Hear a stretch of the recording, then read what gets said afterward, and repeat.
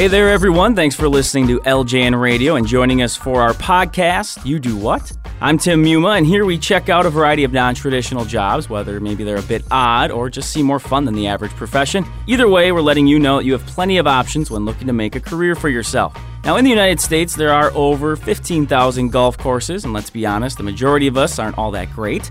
That means plenty of golf balls are sliced, hooked, shanked. Every other kind of errant shot goes into the water hazard now and then. That's where today's guest comes into play. His name is Forrest Rothschild, founder and partner at Water Dog Golf in Connecticut. One of his duties, the lead diver, to retrieve all those errant shots sitting at the bottom of lakes and ponds across the country, mainly on the East Coast in their case.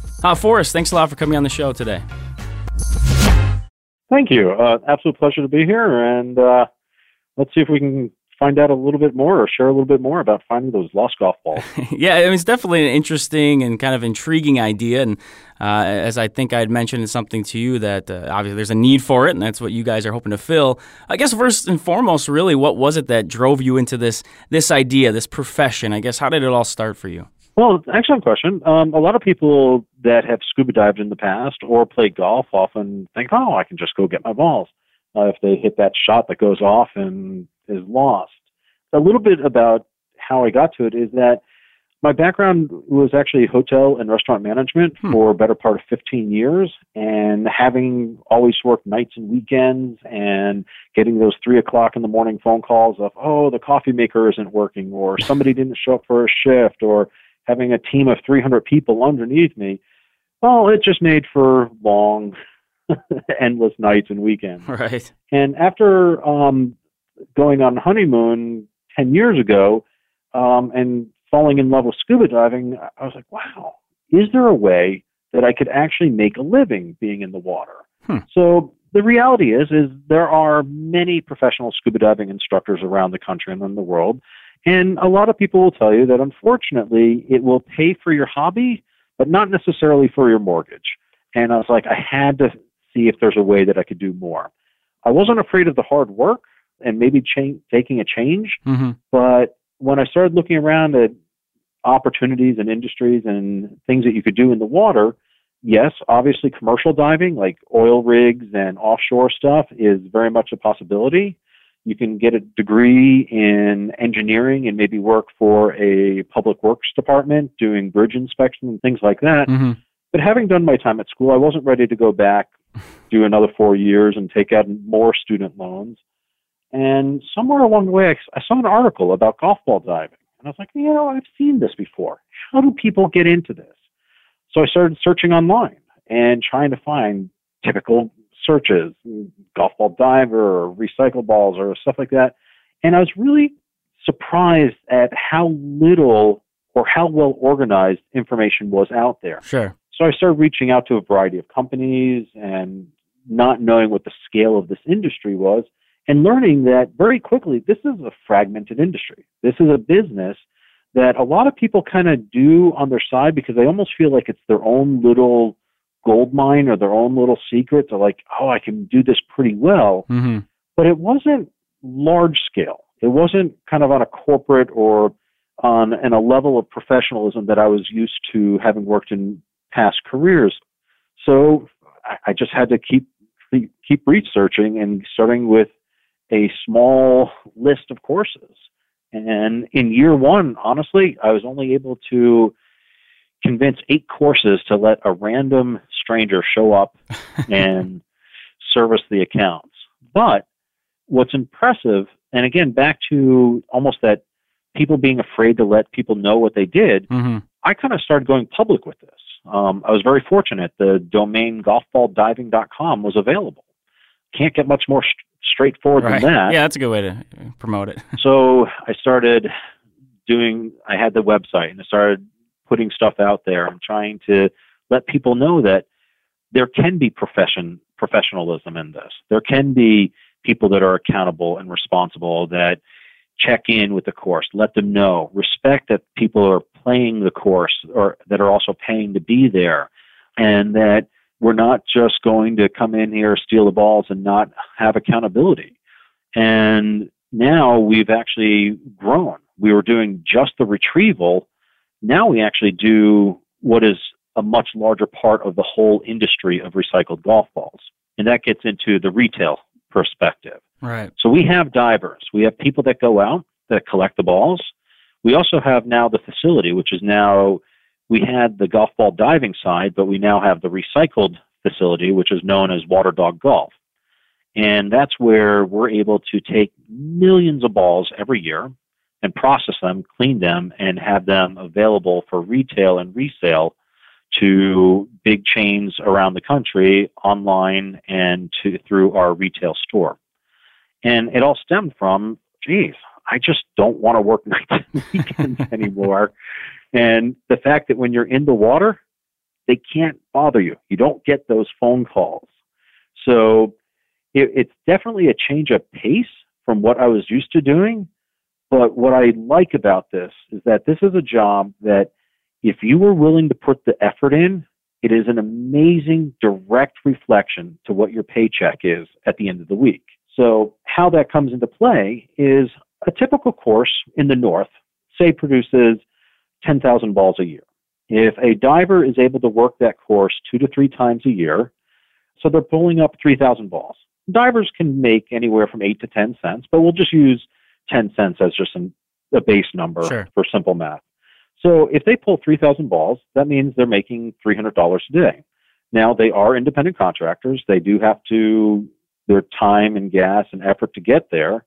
But you do this 5 days a week, it's $1,500 a week, or the equivalent of $75,000 a year, which really isn't a bad little job that doesn't take necessarily a lot of effort, just as much effort as you want to put into it. Mm-hmm. And so I'm not going to get into everybody's individual salaries, but as a business that was growing, we were grossing $250,000 a year in just collecting golf balls. Right.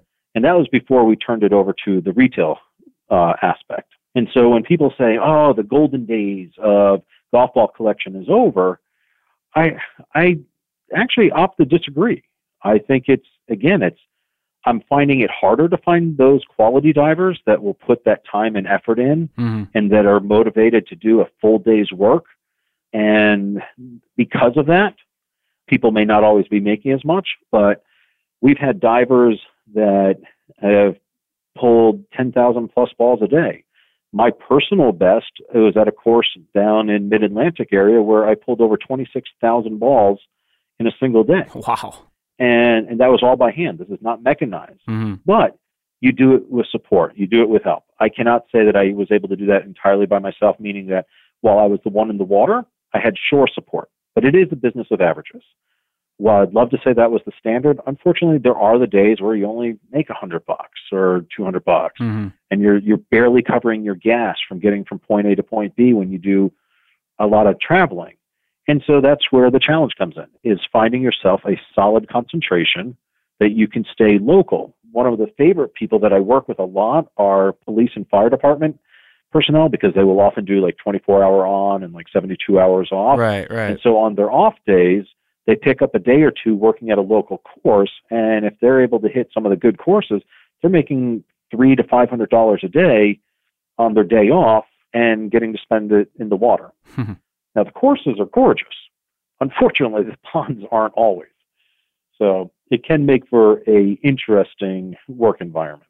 You know, the one question that comes, I'm sure a lot of listeners, but myself included, is, okay, why are courses wanting people to come in and get those golf balls, and basically then you're able to, sell them elsewhere and make money off of their golf balls? And it's not theirs, obviously the people are hitting the balls into the water, but I guess what is the purpose of them actually hiring people like yourself to get the balls out of there when they're not necessarily getting anything back from them? You're not selling these balls back to them or giving them back to them, correct? Actually, that's a great question to bring up. A lot of courses do get compensated. And that gets back to the reputability of the businesses that are out there or the agencies that do this. Sure. So one of the big things that Water Dog Golf prided itself when we were going to take this to that next level. Some companies say they will pay a course within 90 days. Now you're in kind of typical business credit kind of standing.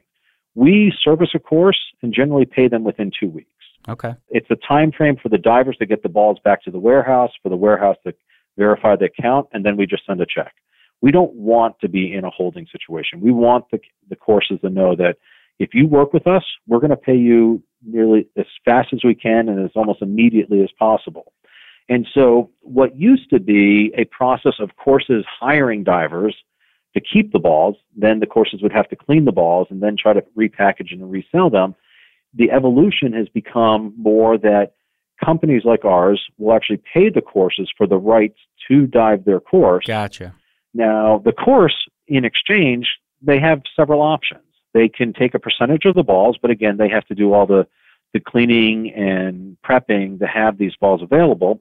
Or what we do is we come to a pre-negotiated rate where, say, we pay them 10 cents a ball for everything that comes out, and if they want, that can go to credit toward the whole warehouse of product that we have available for them to sell. So we have from mint to A, B, C grade quality, the store line, the high-end balls to the low-end economy range, you name it. So what we do is we try to make it as fair and equitable for all parties.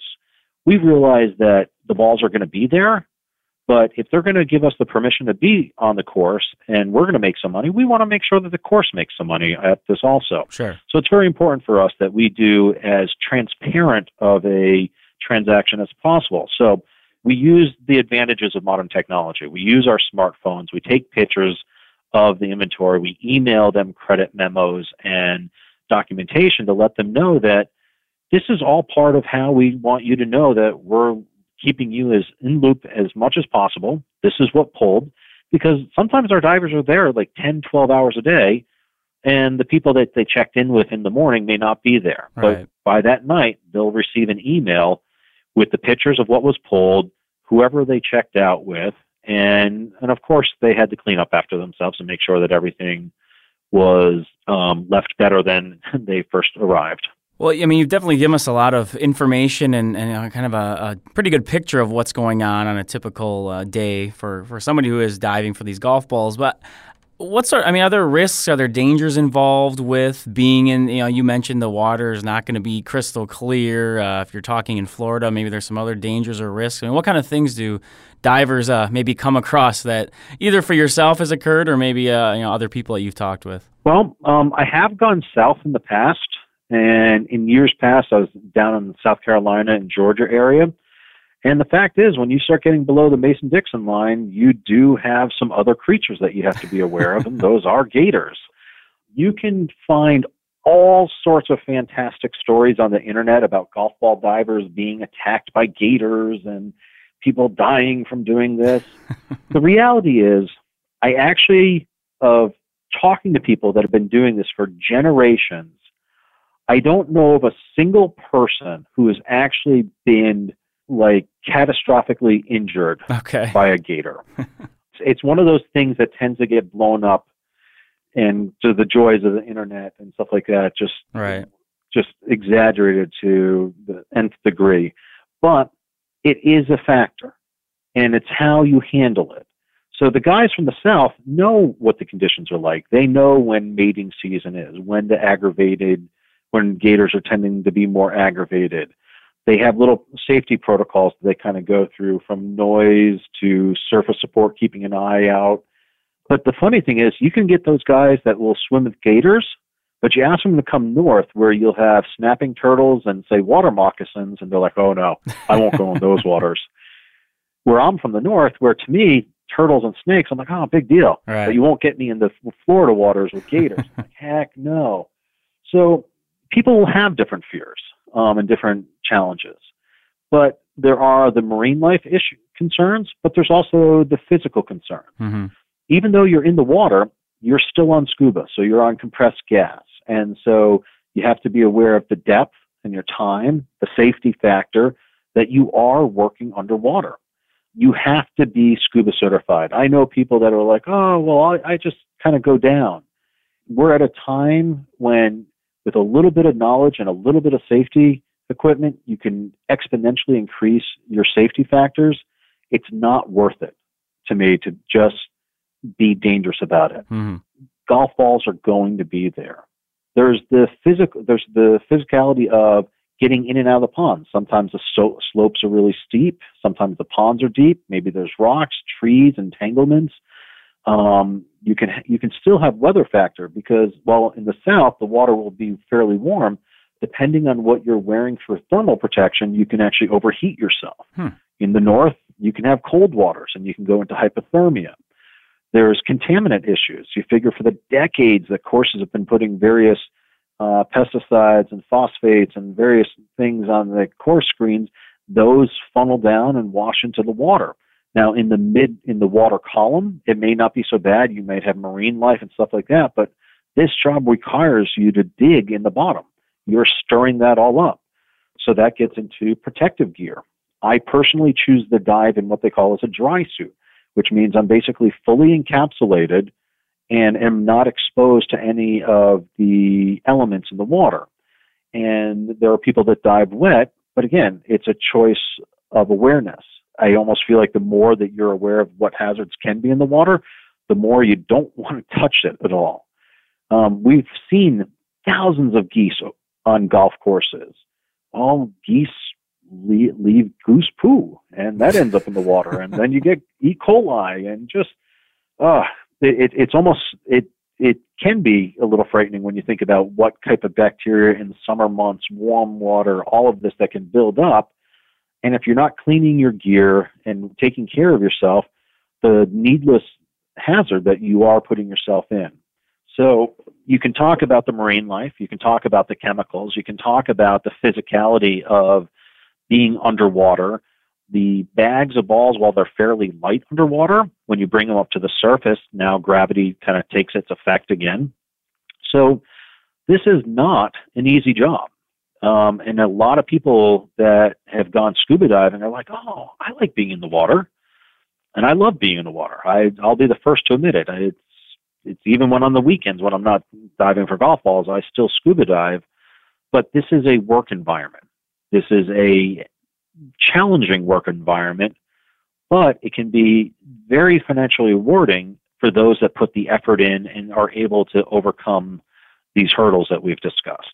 Well, and I think a lot of items you're mentioning when it comes to safety and some of the professional aspects, I think that's important for people to hear, because I think there is that idea that it is, you just kind of run to the course, jump in the water, get what you need to do, get out, and it's sort of this, secret endeavor that you're working on. But clearly, you guys have made an effort to make it a profession, and truly, in every sense of the word, in the business side of things. So I think it's good for individuals to hear that. And you did mention also that, if you're willing to put the work in, it can be financially beneficial to you. It can be rewarding in a lot of aspects. When you're looking at someone who would be diving for golf balls, whether it, maybe you're hiring someone or a course might be, I guess what skills, what personality, what type of individual are you really looking for in this regard? Obviously, understanding they're going to need to, as you mentioned, be certified for scuba diving and that sort of issue. The certification is important just from basic equipment and safety, but there's something to be said about your ability to be isolated. Yes, you might have surface support, but you are now going into an environment that has zero visibility. You might see some stuff when you start, but once you get going, you stir up the bottom and you lose all sight. Sure. So you have to be able to be comfortable in what may seem like a very claustrophobic setting. You have to be able to trust your instincts on what you're feeling and what you're doing, and have that comfort and confidence in yourself. So I certainly wouldn't want to say cowboys, because I don't want to ever see anybody put themselves at risk, but somebody that has that can-do attitude. I'm willing to do the physical aspect of this. I trust my equipment, and I trust in my support crew to be there if I need them, and know that every time that they touch a ball, that's money in their pocket. And so to be self-motivated, even when it's a cold day out, being self-motivated even when, where you thought the jackpot was going to be, it turns out it wasn't.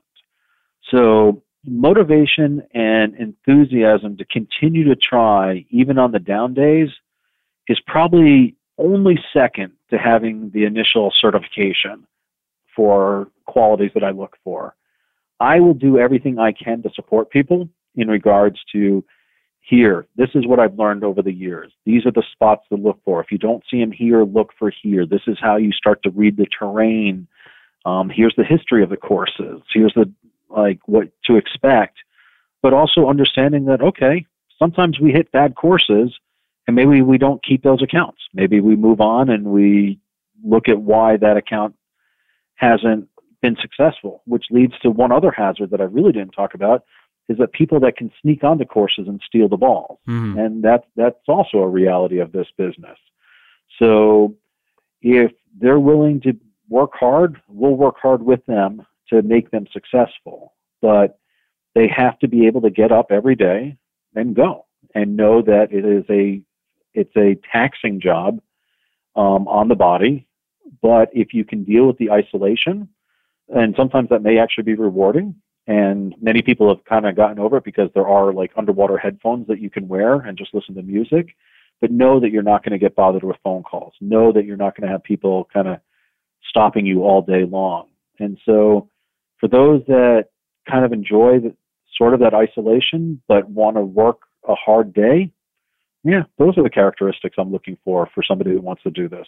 Yeah, it definitely makes sense. And as you mentioned, sort of that self-motivation piece and being in that isolated situation would obviously be a factor when it comes to something like this.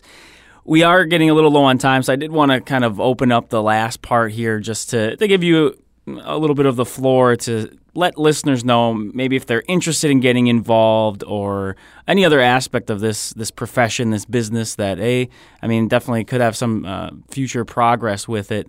What would you let the listeners know as far as any tips or general advice, just sort of as a takeaway from the show?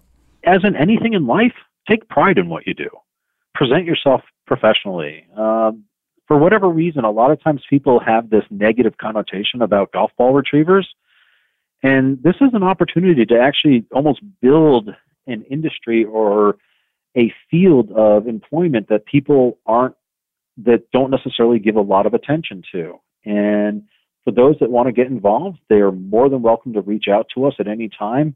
We have contractors that we work with all over the country. Even though we're headquartered in the Northeast, we have people out on the West Coast, down in Florida, all over. So just because they may not be in the immediate territory doesn't mean that they can't do this. I take calls and mentor people all the time that want to get involved in this industry.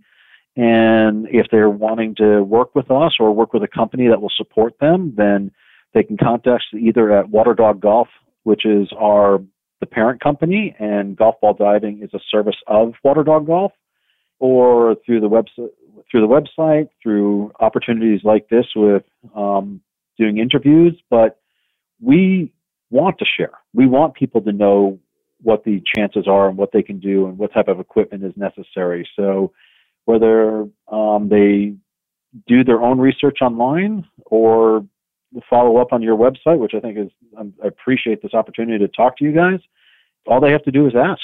We'll answer any questions they have. Well, we appreciate you coming on as well and sort of giving the inside scoop on this business, this profession. Unfortunately, we are going to have to wrap things up here today on You Do What. We've been filling you all in on the job of golf ball diving and the different aspects that come along with that. And clearly there's some serious business to be made with the collection of all those awful shots that people make on the links. Our expert guest has been Forrest Rothschild, the founder and partner at Waterdog Golf. Forrest, thanks again for bringing us your experienced perspective on this unique job today. Thank you very much, guys. You have a wonderful day.